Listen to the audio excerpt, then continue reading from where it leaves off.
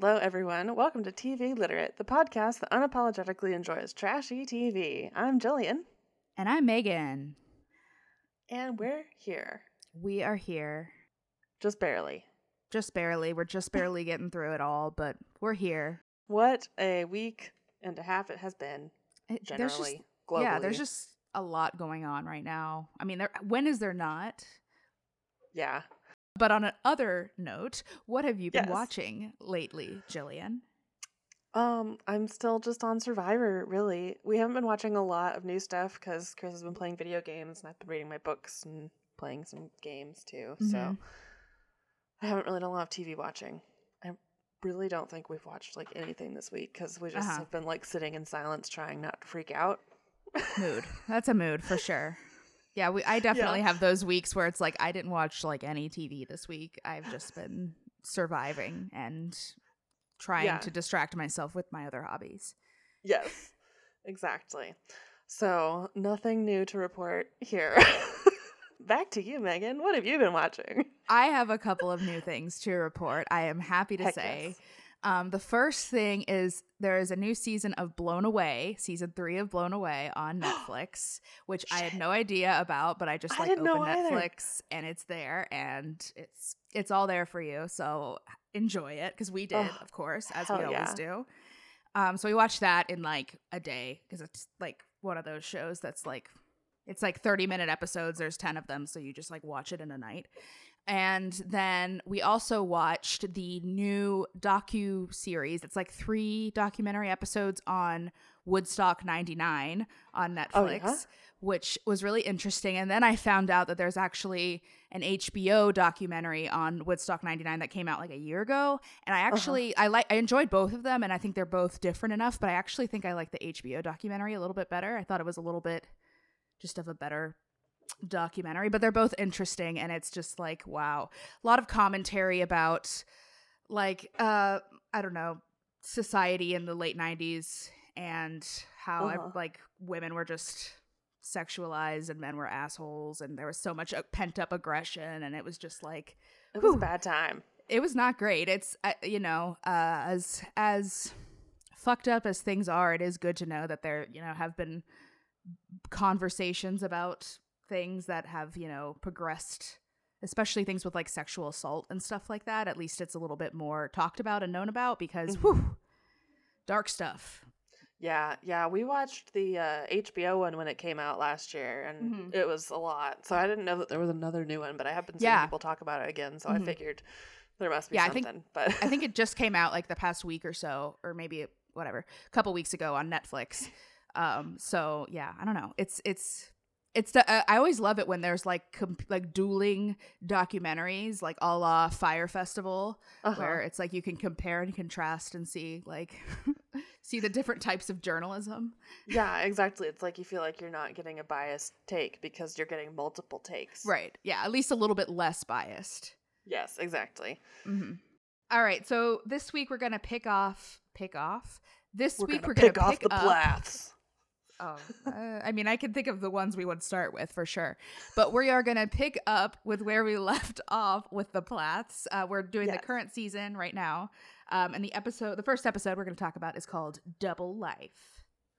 This is like so dramatic of a title for the episode that like isn't about anyone actually having a double life. I know. They just love to be, at least, I don't know, at least they're not being like cutesy with the titles like the Bates show, but yeah, not really a super representative title, but you know what, that's all right. Yeah, I feel like we could have used that like the next episode or the one after. Right. For Double Life. So Ethan is packing to go work on his cars in Cairo, which we talked about last week. And Olivia has decided to tag along with him. I understand why she's doing it. Mm-hmm. And it's just such a bummer because he does not understand why he's doing it. Yeah. And so it's never going to go good. It's going to be a bad time at the end of it. That's definitely true. Yeah. Ethan needs to do some more self-reflecting on this topic and reflecting on their relationship. In relation to this topic too. But Olivia says that she wants to be supportive of Ethan and his hobbies, and also just kind of like has a gut feeling that she should be in Cairo with him. Like, doesn't really want him to go to Cairo completely alone and isolate himself, which I get because that's kind of what he does. Yeah. Oh yeah, big time. He's yeah, I don't know. He's just a little hermit and who doesn't want to deal with his own feelings. Mm-hmm. And then this was the thing that really got me. Is this whole episode was like, okay, so this is kind of like Ethan hiding stuff from his parents, but then his fucking parents are basically doing the same thing 2 episodes later. God. So like, I know. It's just that he's committing the sins of the father. Yes, he's learned from the best. And he thinks that it's a reaction to what they were doing, not that he's literally copying them. Right. He's also scrambling because now he has to tell Olivia about this car that he bought while he bought the car while they were separated and hasn't told her about it and he says like, if I would have told her about it when I bought it, we would have gotten divorced. So like, not great. Yeah. Maybe you shouldn't have bought it. Yeah, maybe. Yeah. Yeah. You knew that this was like, I'm going to go like, we're on a break, but I'm going to go sleep with someone at the bar. Mm-hmm. Like, yeah. It's like, I'm going to do something that I know expressly would piss off my wife, especially because of the timing of it. Yeah. But I'm going to do it anyway. And I'm going to keep it from her. It's so fucking much. Like, yeah. I really had some, like, awakenings into their psychology in these 3 episodes. Definitely. Like, man, some of the stuff you're just like, yep, they literally just can't see it. They can't look inwardly. Yeah, not at all. So they talk a little bit about how Mariah knew about the car, knows about the situation, but obviously she doesn't want to get involved. Like, it's not her responsibility. Yeah. It's not the fight that she wants to have while she's living in their house. Yeah, like. Exactly. But they both, I thought it was interesting that both Mariah and Olivia in these scenes like referred to Ethan as being very sneaky. Like that's a very integral part of his personality, it seems like. And he calls himself sneaky too. Yeah. Which like I can imagine it would be really hard to be married to somebody like that. As much as I like Ethan, like he like I could not handle something like that. There is a difference between independence and sneakiness. Definitely. So then we go over and we catch up with our favorite parents, and Kim just comes out and says it. She says that her and Barry have decided to live separately for now, and Kim has been staying in their rental properties as they've been vacant. Mm-hmm. And she says that she feels like Barry isn't really trying, and she says that like it kind of seemed like he might be starting to try, and then he'd realize it was working, and then he'd like stop trying, which sounds like, 100% true. It sounds It's fits. Like at the tail of every shitty straight marriage. Mm-hmm. So like I guess Kim and Barry had like a conversation, and Kim said that there's no way this is gonna work, and Barry cried. This is just like one of those things. I did not know that I would like Kim again, because I did not like her. Like I hated her, but I knew that this was like fucking trauma response bullshit. Mm-hmm. And like she actually seems to know like what she wants, what she's feeling, and what she's done to the people around her. And it's like she's kind of redeeming herself in my eyes. Yeah, at least a little bit. I mean, I don't think I will ever be a fan of either of these people, just because like they literally like I don't even need to explain it. Yeah, exactly. But yeah, definitely I can at least say that Kim is much more self-aware and just like able to reflect on things and come to conclusions, even if it's like not the conclusion she wants to come to. Mm-hmm. Whereas Barry just seems to completely ignore everything and bury his head in the sand and just pretend like everything's okay, which is not I mean, everything's okay for Barry because Barry doesn't give a shit about what everybody else feels or whatever. Barry's happy. Barry has no feelings himself. He is a robot. So Barry had what he wanted: a wife and children and a job and someone to take care of all the kids and whatever. Like he was contented. I'm sure. Yeah, definitely. But God, so this part is when they play Kim a clip back of her from 2 years ago where it says, you have to go into a marriage with eyes wide open, but then have your eyes half shut while you're in it. And it's like, yep. Oof. Yep, that's when we all knew that this was bad. Yeah. It was clear from the beginning that like this is not a healthy and normal marriage. So like any outsider can see that. Yeah. And I mean, I'm glad that she's finally realizing it herself. I don't know. Yeah. I just feel like bad for the kids. she's still not a good person. No. But I understand her more. Yeah. I'm glad that she's at least like, you know, working through these things for herself. Yeah, I mean, but does she have a therapist? Maybe, possibly. I hope so. I hope so. But like, it kind of sounds like she has a therapist. Yeah, I could see that for sure. I do wish she wouldn't like neglect her children and pawn off the work on their other children, though. I know. It's like, okay, so there is an actual medium between abandoning your children and smothering your children. It is called parenting them. Yeah, for sure. Which we'll get into that as it comes up more, because it will come up several times. But oh yeah. Going back to Ethan and Olivia, they are on their way to Cairo, and Ethan's already stressed out about the new car situation, and like there's just like a lot of tension in this car ride. God, yeah, it's 4.5 hours.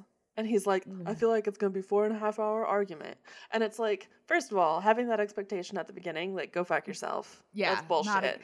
Especially because like and Olivia says it in this part where he hides all of his emotions. So when anyone around him has a single emotion, even if it's a reasonable emotion, he's like, oh, you're so over emotional.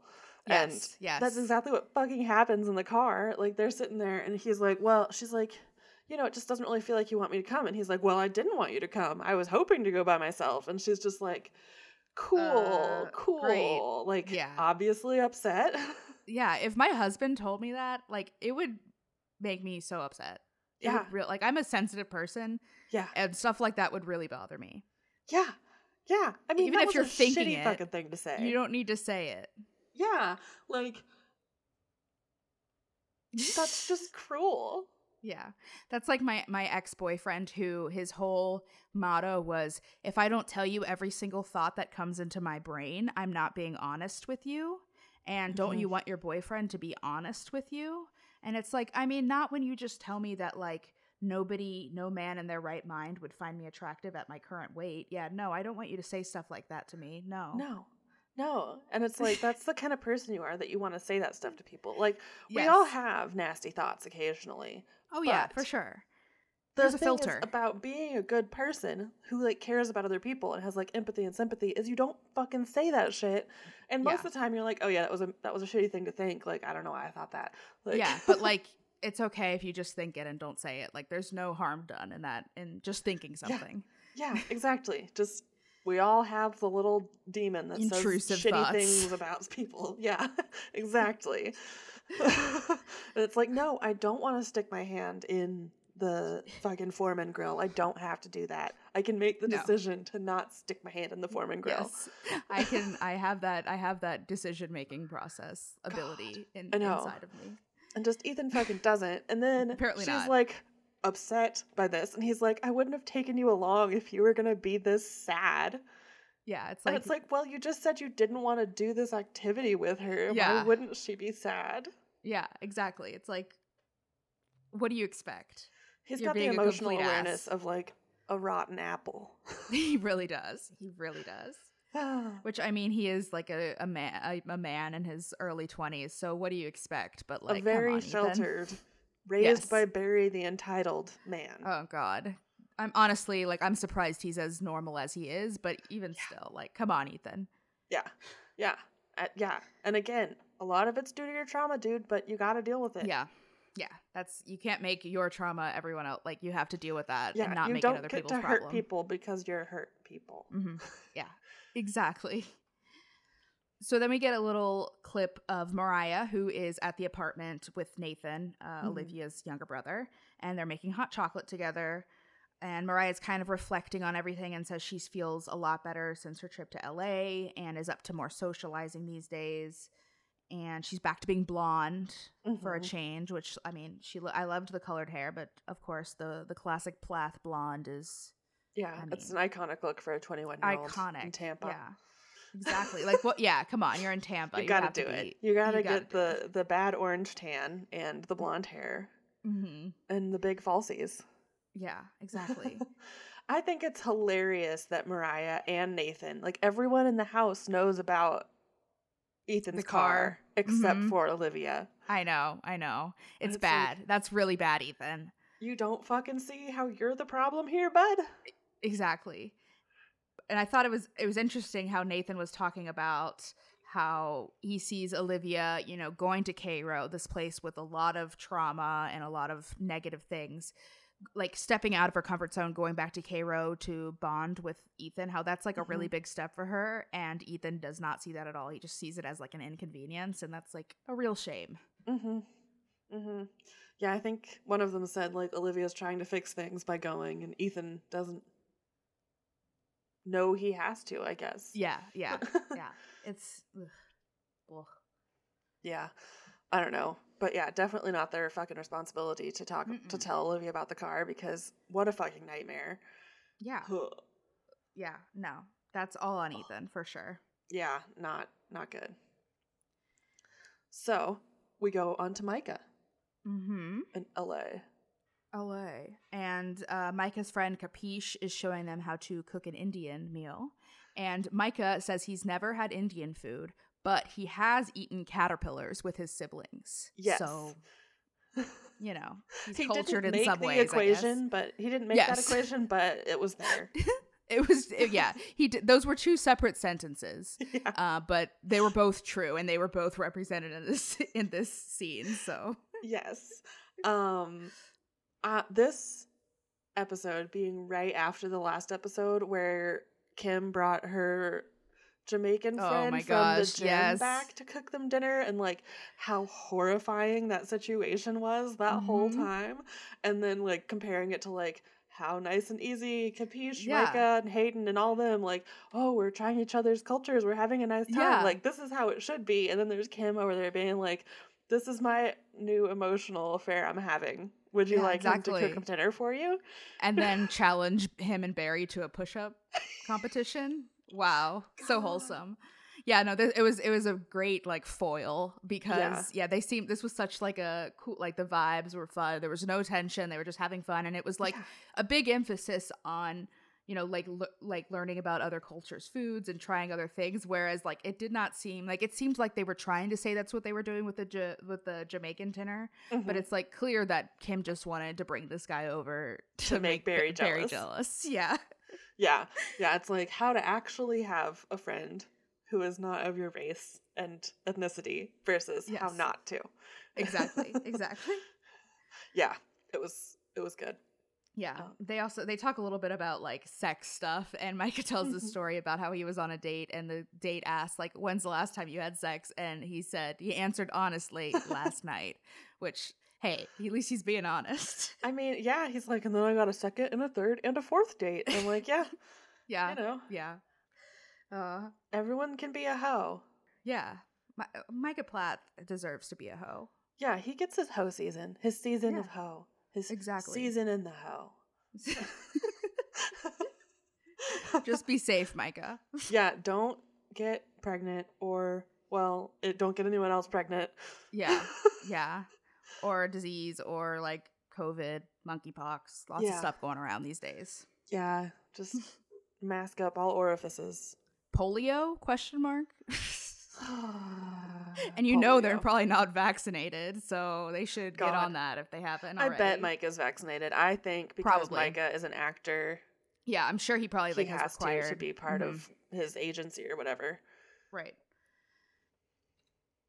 I don't know. I liked that scene. I love the scenes with Micah and his friends. I like his LA friends. They just seem like really like cool, like supportive dudes. I don't know how he found these fucking dudes. Yeah, but they all just seem so cool. But like, and like, they're really nice. And like, I feel like that's not common anywhere, and much less somewhere like fucking LA where everyone's like dog eat dog out there. Yeah, exactly. Yeah, it's very refreshing. It is. It's very good. Micah also says that he realized his parents' rules weren't going to work for him around 13 or 14. Yeah. And I was like, yeah. Good for him. Yeah. That seems like a reasonable time for him to make that decision. Yeah. Yeah. It's like Mariah really rebelled, and Micah was just biding his fucking time. He's like waiting for 18, baby. Yes. He's just, being a little farm boy until building up those muscles until he can get out and show him off to the world. So Ethan is finally reunited with his cars, and his friend Philip, who works at the place where he stores his cars, who I love Philip because Philip's always like being like, hey, you should be like thankful for your wife and everything she does for you, because like I would kill for my wife to be interested in this hobby, and she's really trying here. Yeah, like Philip is the car man that Ethan should strive to be. Yes, definitely. Because you can still love cars and work on them and have a hobby, but you can do it in a way where it's not emotionally neglecting your loved ones. Exactly. You can just have a hobby instead of I don't even know, like a dissociation. Yeah. Room. Yeah. It's like, what do you even call it? Like just a complete distraction from everything.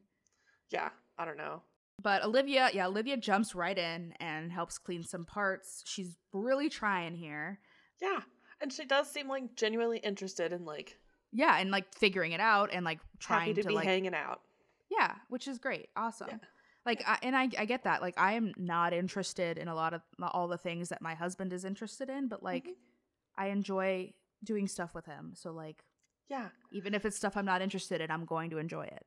And she was being so nice and so kind and so like affable after he just said, I don't want you to fucking be here like 2 hours before. Olivia, you're too good for this world. I know. God, I've heard that we're gonna not like Olivia as much in the next set of episodes. But it's okay. I still stand Olivia a little bit. Yeah, so far, yeah. We're just talking about what we've seen, okay? Yeah. Don't be mad at us if she's like really bad. No. Anyway, Ethan, but finally after this scene, Ethan admits that he's having a good time and he's glad that Olivia's there, but he's kind of compartmentalizing everything with the truck and not dealing with it yet because he's Ethan. Yeah, because that's how you deal with things when you're in a family who literally has done nothing but compartmentalize their entire lives due to trauma.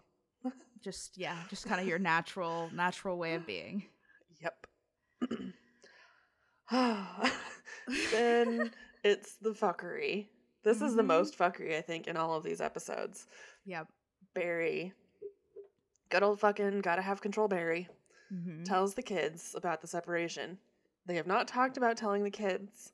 They have not, there's no, like, the kids aren't asking him. He just, like, gathers them around, like, come on, your father's got some things to tell you about your mother. Yeah, it's definitely interesting because I definitely think that even though the parents don't know 100% what's going on, they need to be more, clear with the kids because they're not young kids. They can like they're not like dumb babies. They know that their mom's leaving at night to go sleep somewhere else. So maybe just like talk a little bit about it. But yeah, it's like really manipulative of Barry to essentially go behind Kim's back and lay out all the details without giving her the opportunity to say her side. Like just a lot going on here. If it should have been a joint discussion. It should have been, yeah. He should have texted Kim that morning and been like, hey, you got to come in for dinner tonight because we have to tell the kids. They're asking too many questions. Yeah. Like, I definitely think it would be appropriate for Barry to be like, we have got to talk to the kids. Like, they need to know. But I don't think it's appropriate for him to do it by himself without Kim. Yeah, without Kim's blessing to do it by himself. Like, right, exactly. Yeah, I don't know. It was bad. And he, like Ethan, totally unaware of what the problem is. Yeah, it's like Barry really should not be the one describing the issue because he clearly doesn't actually even know what the issue is. No. Or care, it seems like. So, I don't even know. I did like how we kind of caught up with some of the older kids. So Isaac is working 40 hours a week. I don't know exactly what he's doing, but something airport related, which he's into flying. So good for him. Yeah. Good for him for getting out of the house. I'm sure that's a relief for him. Yeah. And then Lydia also works full time at the bank. And she also has been helping the younger girls' school. And she said, Mom helps sometimes. Yeah. Kim is doing exactly the same fucking thing as Ethan's doing and just... Yeah, I'm going to go do dance and not think about the problems in my life. And it's like, okay, well, you can try that, but you do have children that you need, that you technically are in charge of their schooling. Yes, like, and you don't need to be either. That's the thing. Is like there are literal schools. I don't know if you knew that, but there are schools that will like teach your kids for you, and a lot of them you don't even have to like pay tuition for because they're public schools. They get buses and shit to pick them up in the morning and drop them off in the afternoon. Imagine that. So if you're not committed to homeschooling your kids full time, and instead you're pawning it off on your other child who has a 40-hour-a-week job in addition to being a 19, 20-year-old woman, like maybe you should put them in school then if you're not going to teach them yourself. Yeah, like it's not a failure to say like, hey, there's too much on my plate right now. Yeah. I can't take care of this as well. But it's just like abandoning them, like, and also it's like, shouldn't your kids' education be like a priority? Yeah, especially because your other fucking kids have said outright to your face, you put me at a disadvantage with schooling with all this knowledge that I don't have. Yeah, it's like they literally told you that, and you have done nothing but probably made it worse now because now you're not even pretending. Now you're not even teaching. Yeah, it's like, God, it's a fucking nightmare. It is. It's like, in this part though, still, he says something. He's like, okay, so first of all, the parentification of Lydia is so fucking fucked up. I would just like to say that Barry, treated Lydia kind of like his like next wife. Yeah. Wow. It was very uncomfortable. Wow. Very uncomfortable. And so she like comforts him by hugging him, which, you know, like it's okay. Then he's like, you know, I'm just torn up because, you know, it's a trauma. And it's just like, get fucked, Barry. Yeah. Like your children have been traumatized their whole life by you guys. Yeah, you don't get to tell your kids that, especially something that's like going to traumatize them. Yes, it's currently like, traumatizing them. This isn't something that only affects you, Barry. It directly affects all of these people. And like, you are the adult here. You have to, you're their father. You have to be at least somewhat in control of this situation and like know how to respond. Yeah, and you sure as shit are probably not offering great emotional support. No, it doesn't seem like he's, you know, super emotionally present. I think that's actually like the crux of the issue here. I did hate how he said, well, I've lost my relationship with Kim now, so now I have to build stronger relationships with my children. And I'm like, you have to parent your children? Wow. I know, it's like, shouldn't you have been trying to build strong relationships with your children regardless of your relationship with your wife? That just seems like something that a parent would want to do. I don't know. I'm not a parent. I don't know shit. I know. God, I do think it's very funny that Kim and Barry are another statistic, another pandemic divorce that's going to happen. Because you know that this started getting crazy when like he was at home all the time. Because he had been working like in Tallahassee and stuff. So she didn't have to deal with him. She was just a mom raising kids. Yeah, definitely. I can imagine the divorce rates going up. And then in the coming years, I'm sure. It's been rough. It's been a rough go of it. Yeah, it's been tough when you like the person you live with and like want to emotionally support them and feel emotionally supported, much less somebody who's like, yeah, and just like stressful times bring out the worst in people a lot of the time. So it's just a mess. Yeah. Lydia says that this was only the second time she had seen Barry cry, the first being her brother's funeral. So yeah, I mean, I understand not everyone is a crier. But I don't know. I definitely saw my dad cry, like, several occasions. Like, my dad is not a big crier. Like, he's definitely a very emotionally buttoned up introvert. But I've seen my dad cry. Do you have anything else to say about the Barry talk? No, just fuck Barry. I think Barry's the cause of all these problems. Like, Kim was fucked up. But I think Kim was fucked up from her childhood, and he monopolized on that. And then she just got more. It definitely seems like that. And yeah, it's bad. And it's just like he still is so unaware of how he comes. It's just like, how are you like this? No eyeballs, all just wearing the horse blinders, can only look in the mirror attached to your forehead. You are just staring at yourself. Barry only thinks about Barry. With that creepy little smirk on his face. That fucking smirk. He did some pretty ill-timed smirks in these episodes. As always, God. Oh my God. So then Ethan and Olivia, they're having a jam out time in Cairo, but it's finally, he can't put it off any longer. Ethan has got to tell her about this new car. Yeah. So he takes a call from Mariah, who's just like telling him, like, you need to fucking just tell her. Yeah, she's like, just fucking do it. And then there's like an awkward conversation between Olivia and Ethan, where Olivia's like talking about how she's just like looking forward to having all his cars away from Cairo, and he was like, but you know that even when my cars are away from Cairo, like I'm still gonna want to come back here. And it's like, yeah, that's fine. But yeah, kind of. It's just like, you don't need to bring this up right now. Like, we get it. Like, you're tied to Cairo, your family's there, but like, read the room. Yeah, read the room, buddy. So then this just like blends into the next episode, which is called I Was Born in the Dining Room. Which is an iconic title. Thank you. I was like, good. Intro? So we're back at the garage. Ethan is leading Olivia towards something to show her, which... He's such a fucking idiot. I know. It's just like, why did you do it this way? I know, because she thought it was going to be something that he thought was fun for a little bit. She's like, oh, are you going to prank me? Like, is it a dead mouse? Like, thinking that he's going to like, continue the nice time they're having by giving her a razz. And no, he's like, it's like he sent a I want to talk text and then turned off his phone for 4 hours. My ex-boyfriend literally would just say, like, we need to have a serious talk later. And then I would bring it up and he would be like, oh, I was just kidding because I knew it would make you feel anxious all day. We're riding at dawn. It's like, what the fuck? Anyway. We're killing a man tonight. Yeah, but it's like he should have just been like, hey, I need to have a serious talk.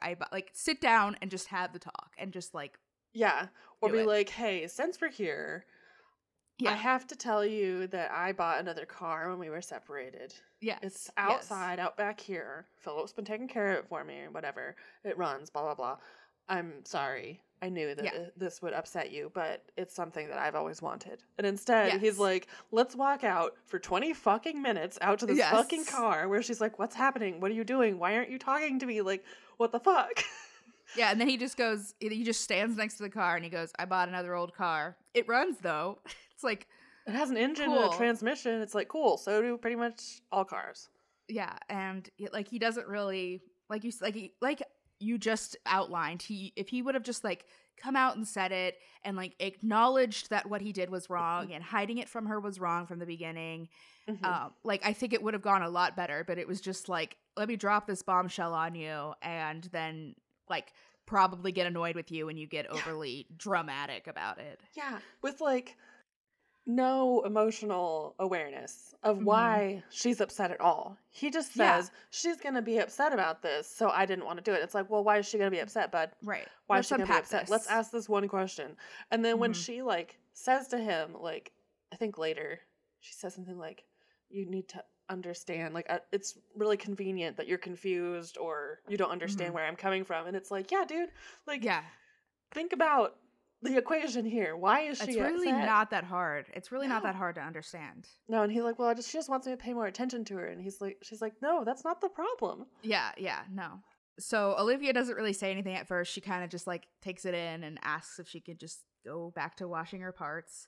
And then we kind of get a little clip from her saying that it was just like particularly painful that like the timing of when he bought it, because he bought it while they were separated, so he could take time to figure out like how he could be more present in the relationship, what he can do to improve it, and instead he did something he knew would not be okay and then hid it from her.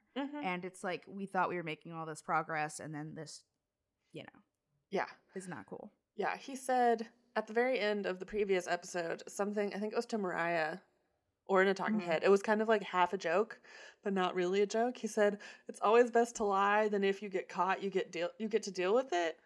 And it's like, honey.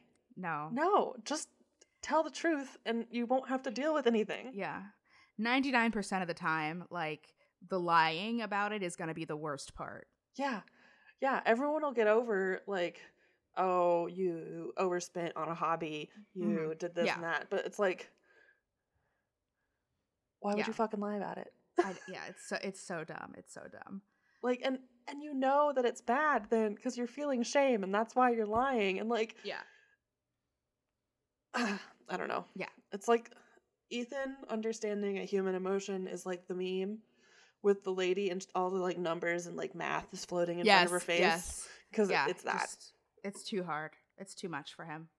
And he doesn't realize, I don't think, that Olivia knows that like this is why he didn't want her to come. Mm-hmm. Yeah, which like, come on now. We all fucking know. Olivia's not dumb. No. So we'll take a break from Aletha? Ethan and Olivia. That was a Aletha. I like that. Anyway, we're going to LA and Hayden, who is Micah's friend, roommate type thing. His girlfriend is coming over and bringing another friend like as a date for Micah. And they're two, like, I guess Hayden's girlfriend Amanda is from Brazil and the woman she's bringing, Antia, is from Spain. So they're kind of all getting to know each other, getting familiar with each other's like backgrounds and childhood. They're all actors. They know each other from acting school. Yeah, they seem cool and fun. Yeah. And then Micah gets into his whole background with them. Yeah. Which I'm sure, like, he talks about how it's just like a really great conversation starter to be like, I have 8 siblings. And we're all crazy, weird, fucking Gone with the Wind. Not Gone with the Wind. Singing in the Sound of Music. Thank you. Singing in the Rain? How did I get that? Jesus Christ. Sound of Music, children. Yeah, when you were started doing it, I was thinking, okay, she's talking about a musical with blonde people. Like, it's got to be. I'm glad you Sound get of me. Music. What? Not Singing in the Rain? That's not Julie Andrews. No. But I loved when he mentioned that he had 8 siblings, and Hayden's girlfriend said, "Is your mom okay?" And the answer is no. No, Amanda, she's not okay. Everyone, like, Micah thinks she's okay because he doesn't know what it is like to be a woman. And like physically she's okay. Like she's like alive. Well, like she's alive and walking, like to the blind eye. Like she looks like she's okay. So that must mean she is okay. Yes, exactly. No. But invisible illnesses don't exist. No, she definitely probably doesn't have like major bladder issues or bowel issues or coochie issues from birthing 8 children. Micah talks about how he was born in the dining room, which is where the title comes from. And he says 3 of his siblings were born in the car on the way to the midwife and the rest of them at home. Yeah. No thanks. And Micah says that he grew up thinking like this was completely normal. All of this was just like normal. I have questions. Why the dining room? I don't know.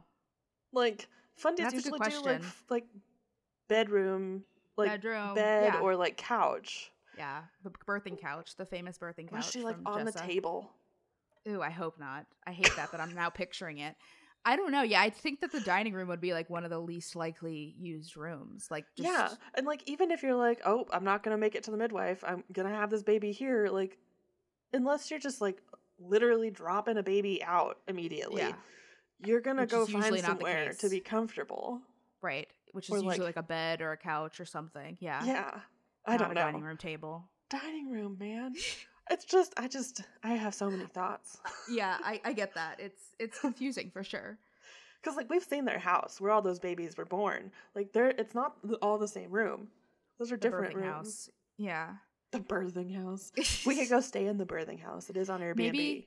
Yeah. Oh. We could eat at the table that Micah was born. Micah was born on.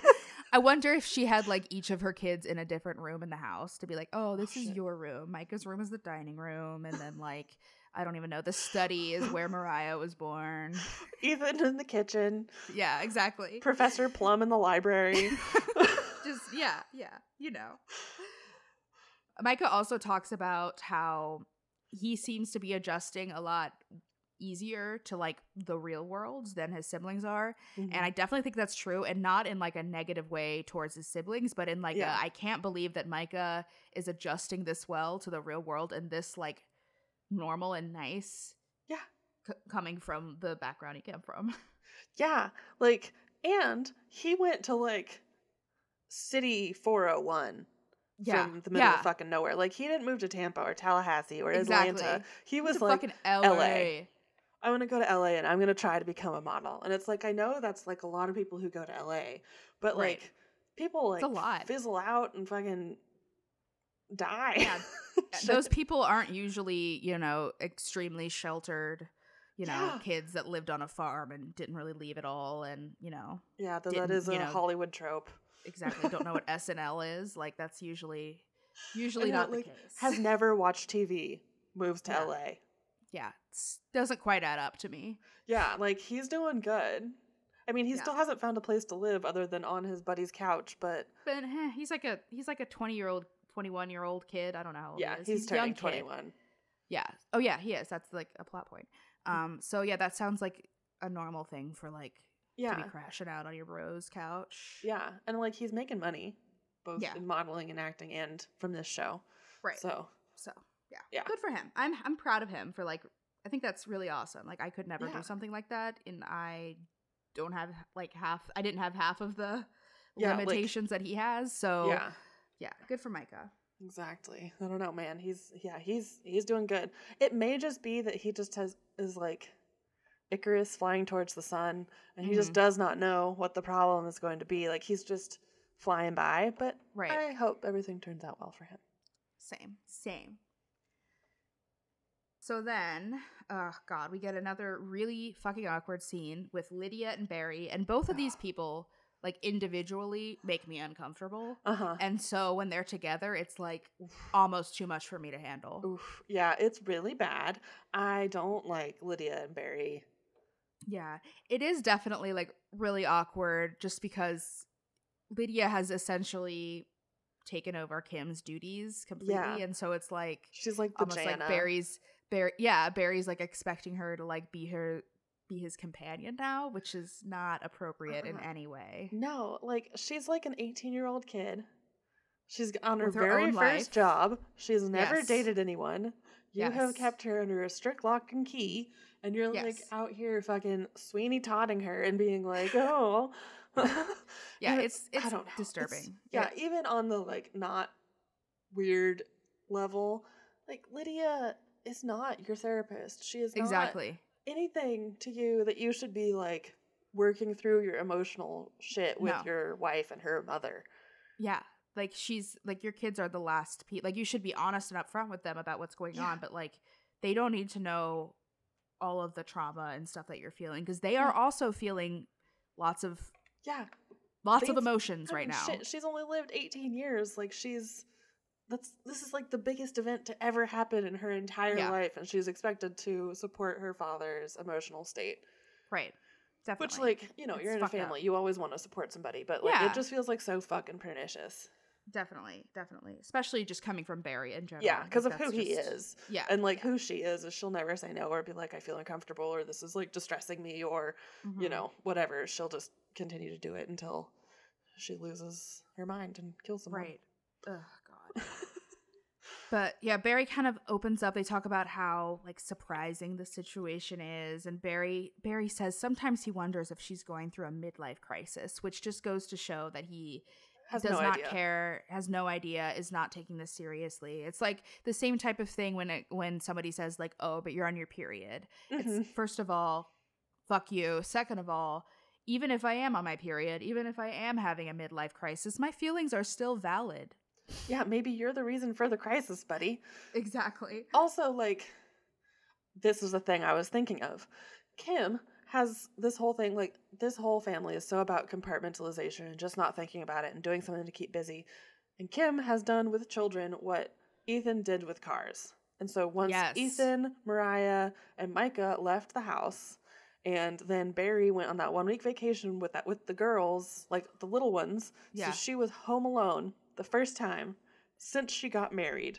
Yes. And she's just like, the second that she's like allowed to like sit down and think about it, she's like, oh, fuck.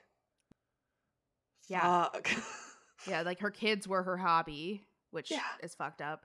And yeah, I don't even know. But that's a good point. And it's just like, it's a family trait, it seems like. Yeah. It's how they were raised. Can't fucking deal with it. Just ignore it and keep busy. There's also a part where Barry kind of is patting himself on the back because he helped her get this dance studio. He just doesn't understand how this can still be happening even though he's helped her get this dance studio. And he still has power over it, and he still like can refuse to sign for it or whatever. Mm-hmm. And I loved that he goes through that and he's like, but I wouldn't do that to her. And then I love that Lydia was the one that had to point out that it wasn't like Christian of him to be doing stuff like that. And he's like, oh yeah, I am Christian. That is my thing, isn't it? I know. Oh yeah. These episodes, this whole season has really solidified like how not an actual Christian Kim or Barry is. Yes. Barry's just been using it as like a fucking control tool, and Kim has just been using it as like a crutch. Yeah, I don't know. Yeah, it's completely apparent to me that it's all about control for Barry. 100%. Oh yeah. So in this part, he is talking about, he's like, yeah, you just really need to get to know the person you're marrying. I should have asked him some questions. And it's like, you didn't, because the reason that you liked her is because she was vulnerable. Yeah, exactly. And that's, again, maybe you should unpack that and figure something out about yourself there. I don't think he ever will. No, probably not. Maybe seeing himself on TV will, but that's the only hope I have for him. Is just yeah. I don't know. Think we'll so. See. It hasn't seemed to make any difference so far. So yeah, we'll see. Yeah, though I think literally it's made a difference in everybody else. Yes, definitely. I do think that that's a big reason why Kim is like realizing that things aren't as they should be. Yeah, she's like, oh shit. So I did really like abuse my children for like a solid 20 years. Great, cool. Like, I don't know how to fucking deal with that. I don't know how I would deal with that. So the fact that she's even acknowledging that how she treated her children was not the way that she should have treated her children is big. Yeah, I was impressed with that she actually has like come out and said stuff like that, because I don't think I would have expected Kim to actually admit that she might have been wrong like before this season. Yeah, which is why I'm like slightly warming up to Kim, because I get it. Barry isn't ever going to say that. No, he's not. He's not even trying. I mean, he's just now deciding that he wants to have a relationship with his children. Like, wow, amazing. After half of them are already gone. Yeah. God, I don't know. But yeah, so he goes through the whole like timeline that he and Kim met and married within 3 to 4 months, which again, fucked up.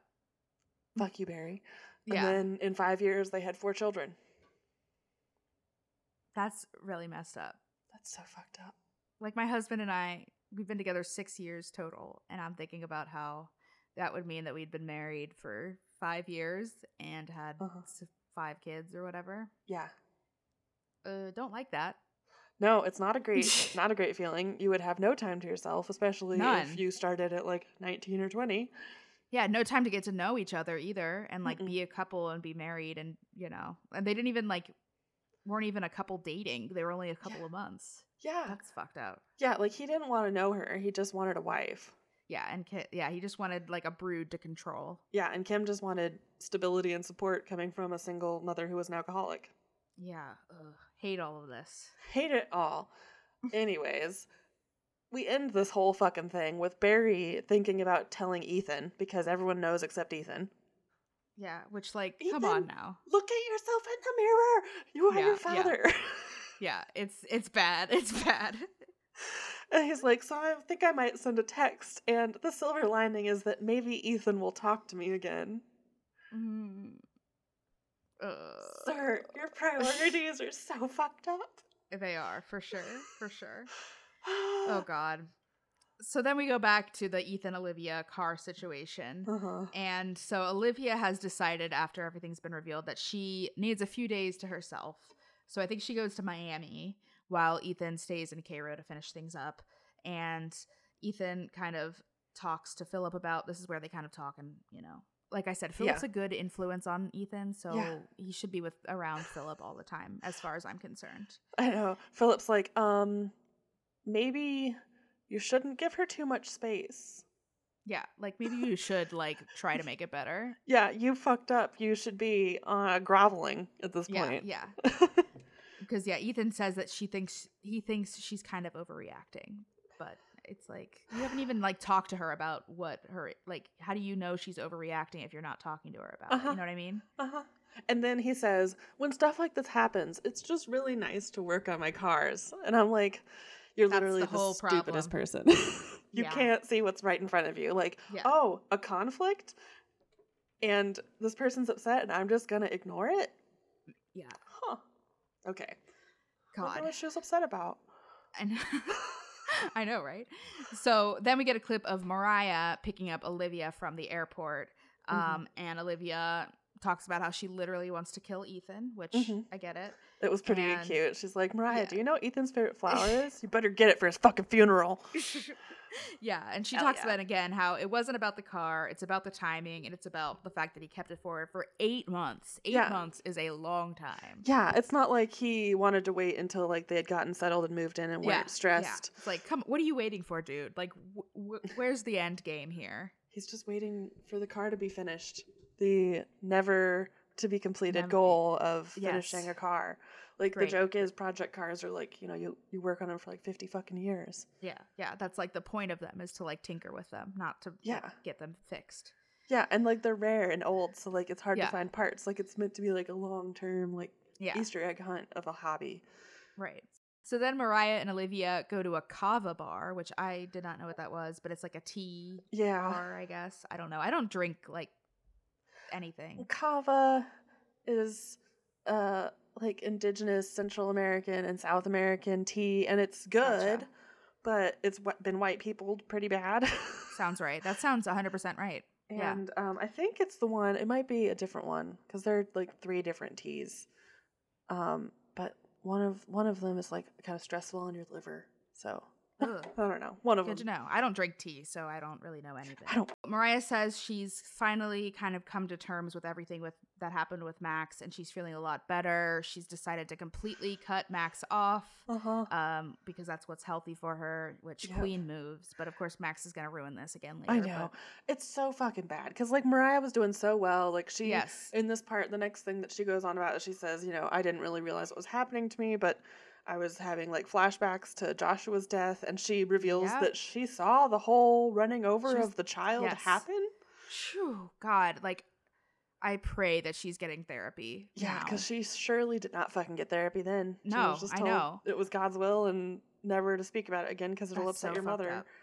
But I really loved how Mariah was talking about this, because I feel like that's not something that we talk about a lot. So earlier this year went through probably the most traumatic experience of my life, and I'm still, you know, working through all the trauma, and that trauma like awakened all of the other traumatic things that have happened in my life. And it's like you're feeling, because it's like you're feeling the same way that you felt during other times, and it's like you can't help but think about it, and so it just like makes the healing process so much harder, because you're bringing up all this other trauma, and in her case, trauma that clearly was not dealt with at all. So, it's a lot. But I was really glad to like have a conversation about that, and that Mariah is able to recognize that. I think is really impressive. Yeah. I mean, I feel like she must be getting therapy, because like, yeah, definitely. I feel like if I went through a breakup and then immediately started having flashbacks to my dead baby brother, I'd be like, I need to talk to someone. I need help. Yeah, somebody. Like, I'm not going to be able to do this one on my own, buds. Yeah, for sure. So yeah, I don't know. I'm just really proud of Mariah. She's obviously come a long way and really worked through a lot of stuff. Yeah. And then at the end of this, she's talking about Ethan to Olivia, and she's like, you guys are both fishing for things that you need and you're not getting them. And it's just like, man, sometimes Mariah's very wise in her way. Yeah, like, very like old for her age, but it's just like because you know she had a fucking traumatic childhood. Yeah, she kind of had to grow up early. Yeah, she just is a good doobie somehow. She like fucking has her pulse. How does she have all the emotional intelligence that Ethan doesn't? I know, really. I mean, she's a woman and he's a man. That's probably But they were like their only friends for a while. I know. Like it should have rubbed off. Yeah, I know. Olivia kind of opens up a little bit, and she talks about how she's, you know, always very, you know, careful with what she says about Ethan around Mariah, because it's her brother, and like Mariah and Olivia might be like close friends apart from that, but like it's still her brother, so there's going to be emotions there. Yeah. But I think that Mariah is able to like realize the faults in her brother and be no, you deserve better than that. Yeah, and she knows that Olivia's not just like picking at bullshit. She's right. Yeah, she sees it with her own eyes. She knows how her brother is. Yes. Yeah. It's not like she's like, oh, he doesn't do this and do this and do that. It's like, man, I'm really upset because he did this and didn't tell me, and then he said this to me. And she's like, yeah, that fucking sounds like him. That's reasonable. Yeah. And Olivia says that she feels like she's been begging to be loved and respected for so long. And that's so sad, because you should not have to beg to be loved and respected from your partner. That should just be natural. And it's just like so much of this problem on both sides is their fucking upbringings. Yeah. It's just like, it's like, what are you supposed to do? Yeah. Ethan was never taught to like be supportive and emotionally caring to his wife. Barry sure as fuck doesn't set a good example. Not at all. Yeah, Ethan looks like a fucking prince compared to Barry, and how at least he like tries to. Yeah, he doesn't want to control Olivia, and he feels bad when he makes her feel bad, which doesn't do the fucking smirk. Yeah, exactly. God, the smirk. I can't even do it. It's just like thin-lipped vitriol. Yeah, I don't have the anatomy to do it. I don't even know. He has like an extra muscle in his mouth. Yeah, he's got that mustache muscle. You know, some people have the mustache lip. Yeah, that's true. So then we get into another one of my favorite parts of these episodes.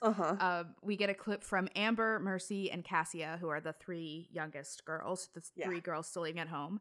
And they are hanging out at one of the rental properties and staying with Kim, who they haven't really talked to the situation with Kim at all. Kim's doing damage control since Barry breached the subject without her input. Yeah.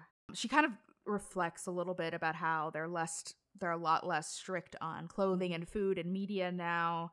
And she talks about how she feels like she mostly made her kids, like sheltered her kids that way, in a way to like correct her own childhood, because her mom was like a single mother alcoholic, and she was exposed to a lot of stuff that she didn't want her kids to be exposed to, which obviously I understand, but there's a happy medium. Yeah, again, just because you were hurt people, you don't get to hurt people. Yeah. And then she says that the older kids kind of going off on their own ways and discovering themselves has kind of inspired her to like lighten up a little bit, which, I mean, good. Yeah, I think Micah touched on this a little earlier too, where he was just like, I think she saw us living our lives and just remembered that she had a life once too. Yeah. It's almost like she's like, oh, I can do that. Like they did it, so I can do it. Yeah. It's like a backwards in a way, but I mean. Yeah, like they went out and they didn't die. Yeah. Oh, wow. Oh, shit. Imagine that. Yeah.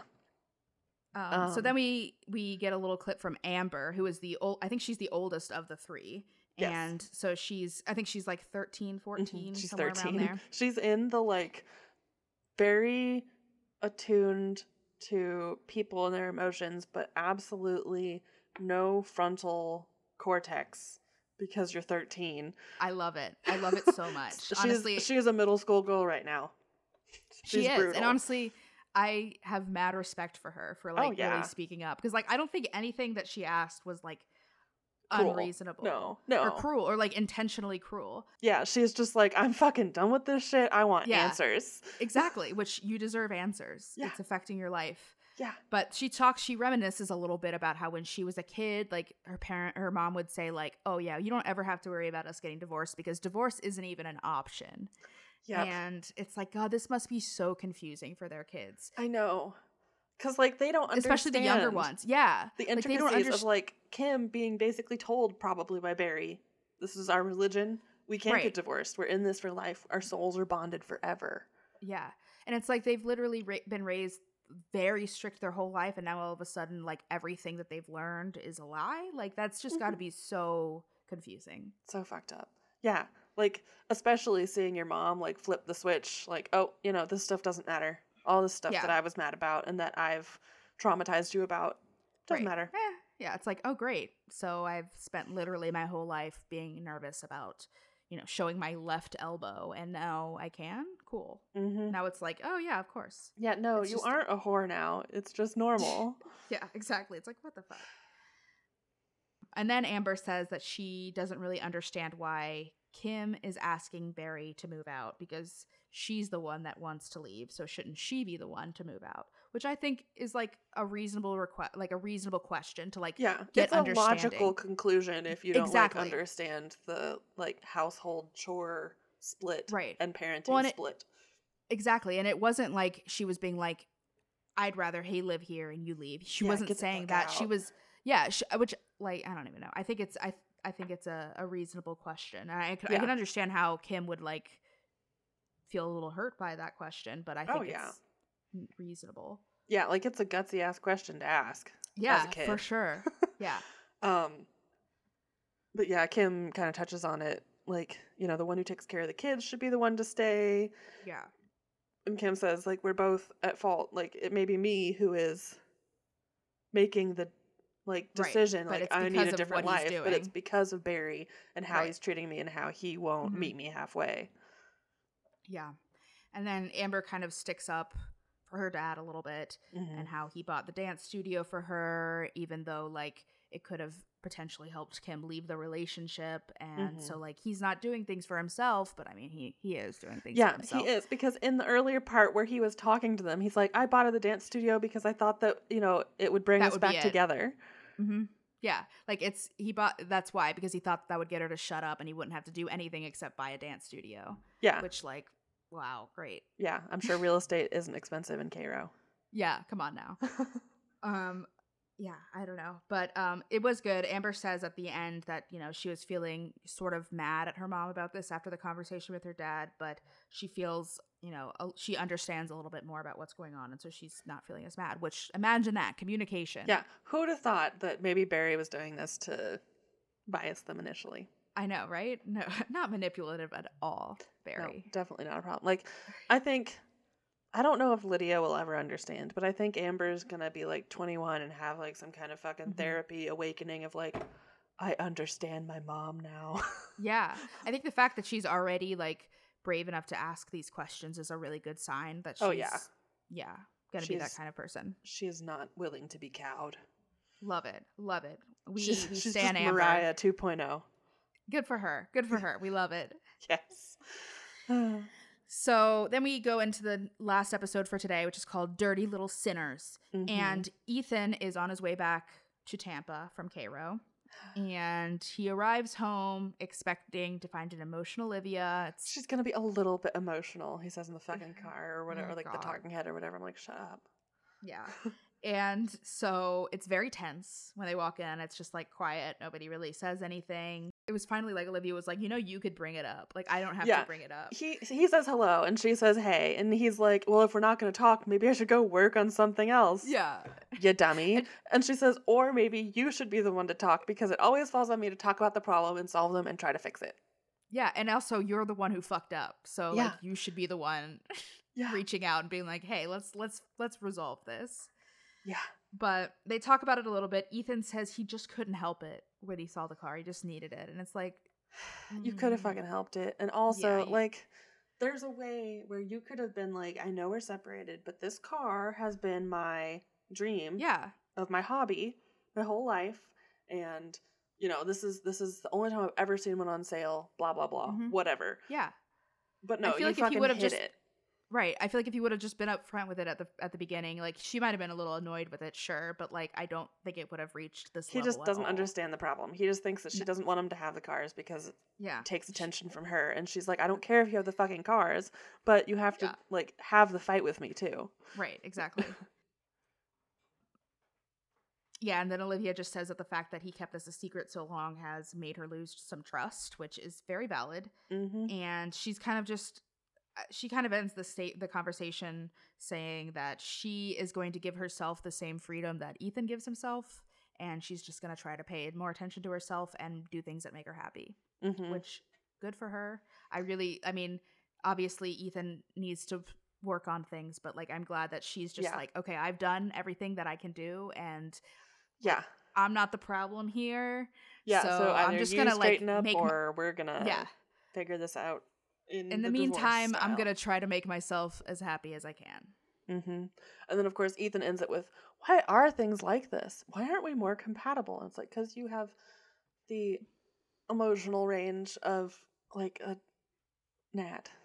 Yeah, exactly. And it's also like, I mean, that's unfortunately, a lot of times the situation when you get married very young without having dated for a long time. Especially if you become drastically different people, like leave a religion or leave a abusive family.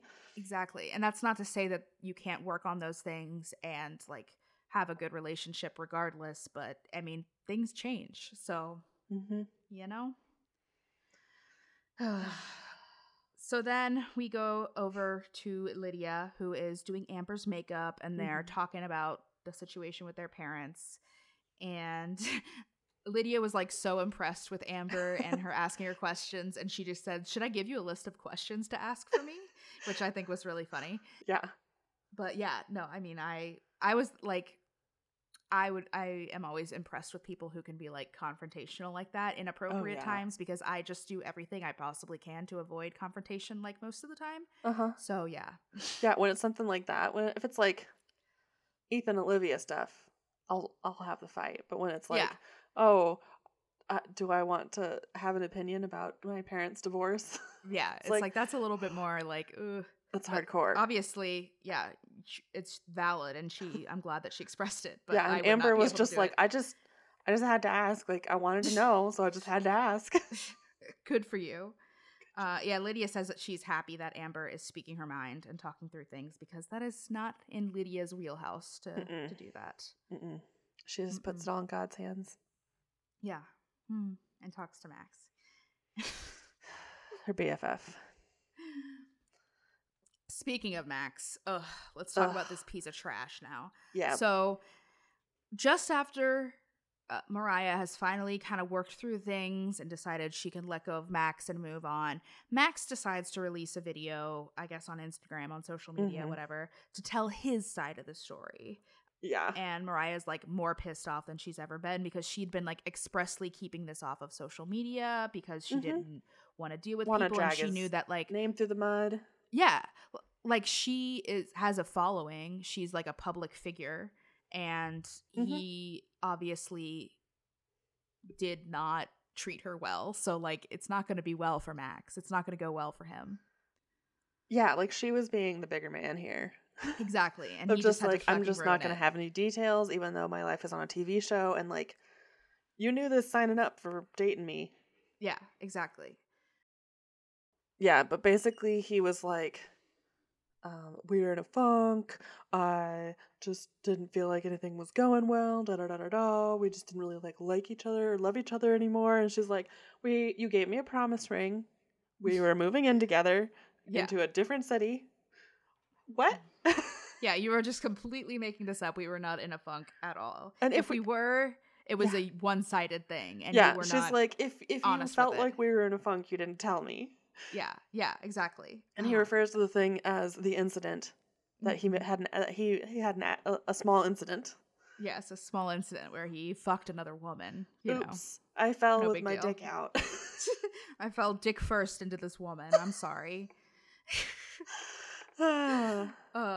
But then also Max blamed Mariah's family about, and not just like her parents, but like she was blaming Ethan and Olivia and feeling uncomfortable around them and not wanting to move in with them. And it's like, if that's true, like fine, have the conversation. Maybe talk to Mariah about that beforehand. That's don't go get crunk and screw. That's maybe say, hey, I don't want to do this when you're like looking at apartments with them.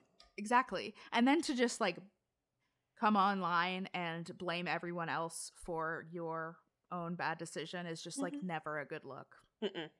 Especially because like we have him on camera lying, man. Yeah. Like we have Micah explicitly asking him, nothing happened more than a kiss, right? And he said, no, man, no. And then hours later, he feels guilty and tells Mariah about it. And now he's trying to back it all up. Yeah, he's like, no, it was an incident. Oh, God. I loved how Ethan has officially declared Max his mortal enemy, which I get. It's like, I honest to God hate him for this. Yeah, which like, I get. Yeah. Like, fuck this guy for sure. Fuck this guy. And Mariah kind of talks about how Max has continued to have a relationship with some of Mariah's family, like the siblings. Yeah, it's like, and you're blaming them for what? I know. Exactly. And Mariah says that, like, I think she thinks that a lot of the reason why is because she hasn't been honest about what happened and she hasn't given her side of the story. And so she, like, really needs to open up to her family about it and let them know that, like, it's not cool to be around my ex anymore. Like, that's not cool. And then we get Max. We do. We get our first Max talking head. I know. He comes on and is like, well, okay, fine. He says, I essentially cheated. No, you cheated. Yeah, you just gotta say I cheated. He's like, I didn't tell her the details, but I thought she would have known the details. He said he thought it would be awkward and too much to give the details. And it's like, you don't need to give the hairy details, but you should be like, you shouldn't blatantly lie and said that somebody tried to kiss you when you really had sex with them. Yeah. Yeah. Like, you didn't have to go into details, but you gotta go into, like, a little detail. There is such a thing as lying by omission. Yes, definitely. And of course, then he's like, yeah, then we were just having a conversation, and I didn't think it would hurt her because I thought she would have known already. And it's like, first of all, this girl's never had a boyfriend before, right? Yeah, and she's, like, incredibly sheltered. And she was a virgin. Like, she doesn't know anything.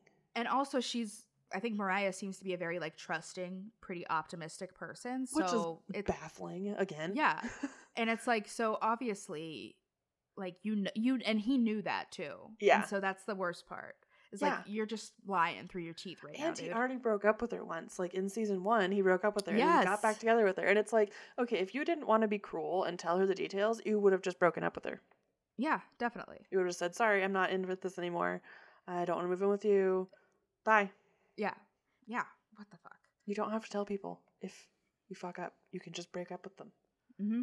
It just makes you feel better when you fuck up to tell someone. Yeah. Yeah. Fuck you, Max. Fuck you, Max. He also, like, avoids the question about if he's still in love with Mariah. And instead he just talks about how he's happy that he had the journey he had with Mariah. I'm so grateful to have gone through this journey with Mariah. Fuck you, Max. Yeah, he's just playing the whole fucking field just in case Mariah wants to get back together with him later. After he essentially cheated. Mariah can do way better than you, dude. Bye. I essentially cheated is the new, like, essential oil. Yeah. Essentially cheated. Essentially. Even though he didn't even say cheated in the video, like, he knew that video was fucked up too. Yeah. That's why he agreed to do the interview. Yeah, definitely. He was trying to make himself look better, but he just looks like an idiot. Mm-hmm. Can't come off looking good in this situation, dude. You fully fucked up. I mean, he's like a 20-year-old dude, but you just... Yeah. Like, you gotta, face up to the consequences of your actions. Yeah, that's you knew what you were getting into. She didn't magically have cameras following her or anything. Right. You decided came in the middle of this. You knew that she was a public figure when you cheated on her. So, like, and even when you first got with her. Yeah. So, yeah. Anyway, we go over to Micah, who doesn't know who Steve Jobs is. Bless him. A tiny angel. I know. But he talks about how his 21st is coming up and he's planning on spending it in Florida with his family. And he kind of gets to open up a little bit to Hayden, his friend, about the situation with his parents and talks about how much his parents have changed. And this is where he talks about how he thinks that Kim, seeing the kids, like, living their life and having fun, like, she wants to do that now. Yeah, because that's what she was doing before she met Barry. And right. And yeah. But yeah, it was nice. It was nice to see the scene with Micah and Hayden, and I'm glad he has good friends. I know. I just wrote in the notes on this. I was just like, Hayden's such a good friend, man. He is. I love Hayden. Like, he's like, cool. Bros Shout out to so Hayden. Rarely talk about their feelings like this and not just be like, oh yeah, bro, that's a bummer, bro. Yeah. It was good. It was a nice little scene. Because Hayden was like, oh, my parents were divorced and it's pretty normal, like, whatever. Yeah. It was good. Yeah. So Kim is going to Tampa to spend some time with Mariah after the Max video situation. And Ethan still, not really in contact with her, doesn't want to see her, but he is willing to drop Mariah off on the beach, which is kind of nice. Like, at least he's being supportive of Mariah seeing the mom and not being like, giving him he's being supportive of everybody's choices as long as they're supportive of his. Yeah, exactly. So, apparently Ethan doesn't know anything about Kim and Barry, and I was surprised that Mariah hasn't told him. This is Ethan being Ethan. Yeah, it is. He's the only one who doesn't know. Yeah. I don't know. I really think, and I'm not criticizing Mariah because I imagine she doesn't want to talk about this and whatever, but I really think that if I were Mariah and I was living with my brother who was not in contact with my parents, and I found out that my parents were separating, that I would definitely talk to my brother about it. Yeah. Like, I think Barry told Mariah not to talk to Ethan about it, which is probably fucked up. It's fucked up because he keeps like withholding the information from him. And like segregating parts of his family into like who knows, who doesn't, who can emotionally support each other, instead of like just fucking tell everyone. Like, you can't expect a separation to be a fucking secret if you've told almost all of your kids. And also, especially if you literally have a television show. Yeah. Like, what the fuck? Yeah, exactly. I don't know.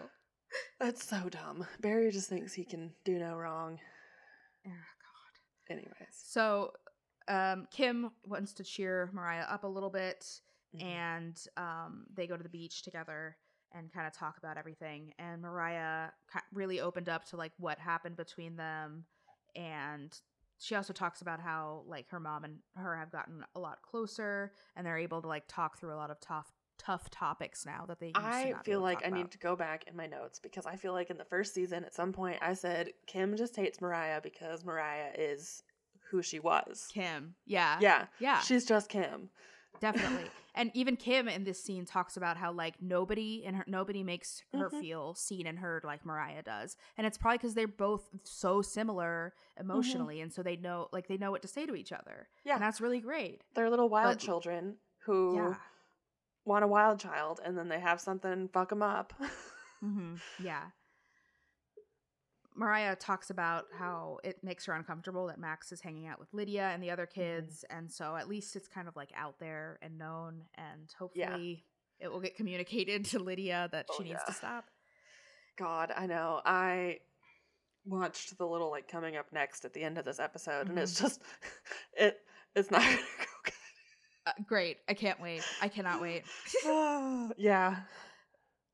So then we move on, and Mariah asks about how things are going with Kim and Barry, and Kim just says, not very good.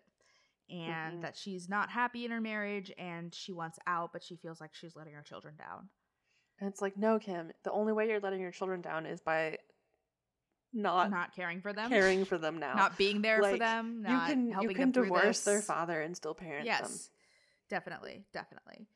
And you can discover yourself and, do your hobbies and still, be a parent at the same time. I have heard that people with dance studios have raised children. That's insane. I don't think that's possible, Jillian. I need statistics on that. Percentage of dance studio moms. Wait, dance moms? Yeah. God. Yeah, I think it's just like both Kim and Mariah are people pleasers who are wild children. And I think they're people pleasers because they grew up with abusive mothers. Yes. Yeah. And yep, it's just like they both are finally figuring out that you have to do what makes you happy instead of being a doormat. Yeah. And being like, oh, it's once you get married, just close your eyes. Yeah, which thankfully for Mariah, she's a 20-year-old woman. Yeah, that's a really great time to be having these revelations about yourself. But for Kim, it's a little late. You did kind of traumatize a whole clan of children. A whole generation. But you know what? That's okay. Let it slide. They'll get through it. They'll get through it. No, well, apparently they are. To you. Yeah. Yeah, God. I don't know. It was a good Kim and Mariah moment overall, honestly. It was. I am glad that their relationship is a lot better than it was in the beginning. Because they both now know the other one's a person. Right. Wow. Crazy. Which, that's understandable when you are an 18-year-old. Not very understandable when you are a 50-year-old. Exactly. So then the last little part of this episode, Olivia is going out with a friend that she met and then like a bunch of her girlfriends. And she talks about how she didn't really have a normal high school, college experience. So this is like the first time she's like going out to a bar with her girlfriends. I have to say, I love these friends' sense of humor to take her to a like sinners club. Yes. With like the nun answering the door being like, do you have a confession? It was so good. And she touches on that and talks about how like her experience as a child like sometimes stays in her mind so much, and she has to remind herself that it's like okay to enjoy these things because they're not bad. Like going to a bar, having, you know, a drink with friends, like yeah, you're not a sinner going to hell. Yeah, even though that's been beaten into you your whole life. And so while Olivia is at her sinner's bar, Ethan decided to go to a barcade by himself, and he's just talking to some older ladies at the bar. Loved it. I know, iconic. Yeah. And so we kind of flash back and forth between Ethan and Olivia, but I loved the juxtaposition between Olivia and her friend Bree. They're both the same age. They're both 23, but Bree is like a party normal 23, not normal, but like like your average, she's what like, you would expect a 23-year-old to be. 23-year-old girl. And then you have Olivia, who's like never once gone out with friends, who's like very mature, very like a married woman for years. It's just like kind of interesting to see the differences between the two. But I'm glad that Olivia is being exposed to like more people her age and things like people her age are doing. Yeah, it's very healing. That's good.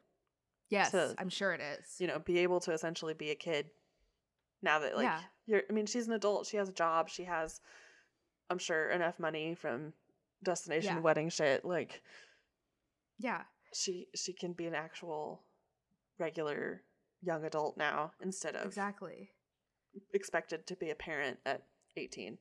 Right. She's like Drew Barrymore running through the rain, healing her inner child. You know? God. Oh, I loved this part where they're kind of talking about like their sins, and Olivia mentions that she stole her mom's phone at night when she was like 16 and found porn and watched porn on her mom's phone, which like hell yeah, go for it. I mean, she's 16. It's like normal 16 behavior. Yeah, like she's not like addicted to porn. She's a curious teenager. She's curious to know how and bodies no one work. will fucking tell her. Exactly. Like she's got to learn this somewhere. Like porn is not a great place, but I applaud her bravery and the balls to do it because imagine her being caught. I feel like that would have been so bad. That would have been so bad. And she knew like how to clear her history and everything. Yeah. Man. She's a smart cookie. She's a smart cookie. Ethan talks a little bit about how all of his friends are old people because he's an old person, basically. Yeah. That's how my brother is. My brother, like all of his friends are like 50-year-old men that he plays music with. And it's like if he would just listen to them, he would do a lot better. Yeah. Because 50-year-old men can be your friends. They can tell you a lot of things. Just be friends with Philip forever, and Philip will tell you appreciate your wife. Learn from their experiences and their stories. They can be helpful. Yeah. And then we get this part where they kind of talk about like Olivia says she's very secure in a relationship with Ethan and never worried about like him cheating on her. Yeah. And this random girl comes up to Ethan and asks for her number, or gives him her number. Yeah. And he just like takes it. Yeah, in typical Ethan fashion, he doesn't want to have the conflict of being like, "Oh no, I'm married, thanks." Yeah, well, and it's like it's not. He talks about how he doesn't want conflict, but it's not like he's saying I'm not interested in you or like you're not my type. Yeah. He's saying I'm married. Like that's just a fact and like a relevant fact. Yeah, and she can say to that, "Oh, you know, I just thought you wanted to check out this other bar. Here's the number anyway." Yeah.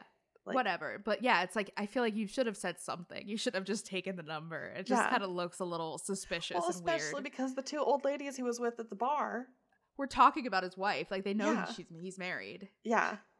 And it's just like sitting there. It was bizarre. I don't know. I mean, like I get it. It's probably the first time. I think it's the first time he's ever had somebody give him their number, which probably, 90% of the first time you do that, you're just like, But yeah. Sorry. That's like when you're a woman, you learn when a man asks for your number to just automatically say, I have a boyfriend, even if you don't, because men respect that, but they won't respect you saying no to their advances. Ain't that the fucking truth? Love it. Love it here. I love it. America, patriarchy. We live in an incredible place. Truly the best time. All right, though. Do you have anything else to say about this episode or these episodes? No. I'm just glad So I know a little bit about what happens in the next couple episodes, but I'm just glad that I also follow Olivia on Instagram and know that she and Ethan are out traveling the world saying that they live in places, even though they're just going to places for 1 week. They're like, living in Paris is great. We're here for 6 days. It's like, okay. I mean, you are alive in Paris. Okay. Yeah. No, it is. I follow her too, and it has been nice to see like them like doing stuff together. Yeah, clearly Ethan got his head out of his fucking ass because she was like, you know what would make me happy? Going traveling. Yeah, exactly. So that is good. I think that about does it for this week. I think we'll continue on with some more Plathville in the coming days. Finish up the old season 8. Yes. But if you have anything that you wanted to say about this episode or any of our other episodes, or if you have anything you'd like us to watch for the future, you can send us an email at tvliterate@gmail.com. And we are everywhere on the internet at TV Literate. We are on Instagram, Tumblr, Reddit, Twitter, Facebook. If you can think of it, we're on there, except for Be Real, because I don't understand Be Real. I'm officially too old for it. So, no, we're not there. But everywhere else, yes. Yes. And we also have a Ko-fi, which is ko-fi.com/TV Literate if you want to drop us $1 because we make you holler. Hell yeah. And if you have a moment and can leave us a review, we would also really appreciate that. And we will see you guys next week with another episode. Bye-bye. Bye.